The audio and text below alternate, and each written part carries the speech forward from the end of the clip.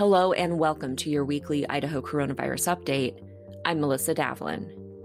This week, the Idaho Department of Health and Welfare deactivated crisis standards of care for 6 of Idaho's 7 health districts, thanks to decreasing hospitalizations and test positivity rates. Only the Panhandle Health District remains under crisis standards of care due to a large number of cases and hospitalizations, particularly in Bonner County. Idaho Department of Health and Welfare Director Dave Jepson said hospitals are still stressed and most are working under contingency standards of care.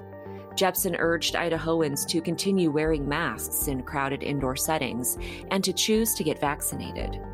Currently, Benewah, Bonner, Lincoln, Butte, and Clark counties have the highest 7-day rolling average case rates.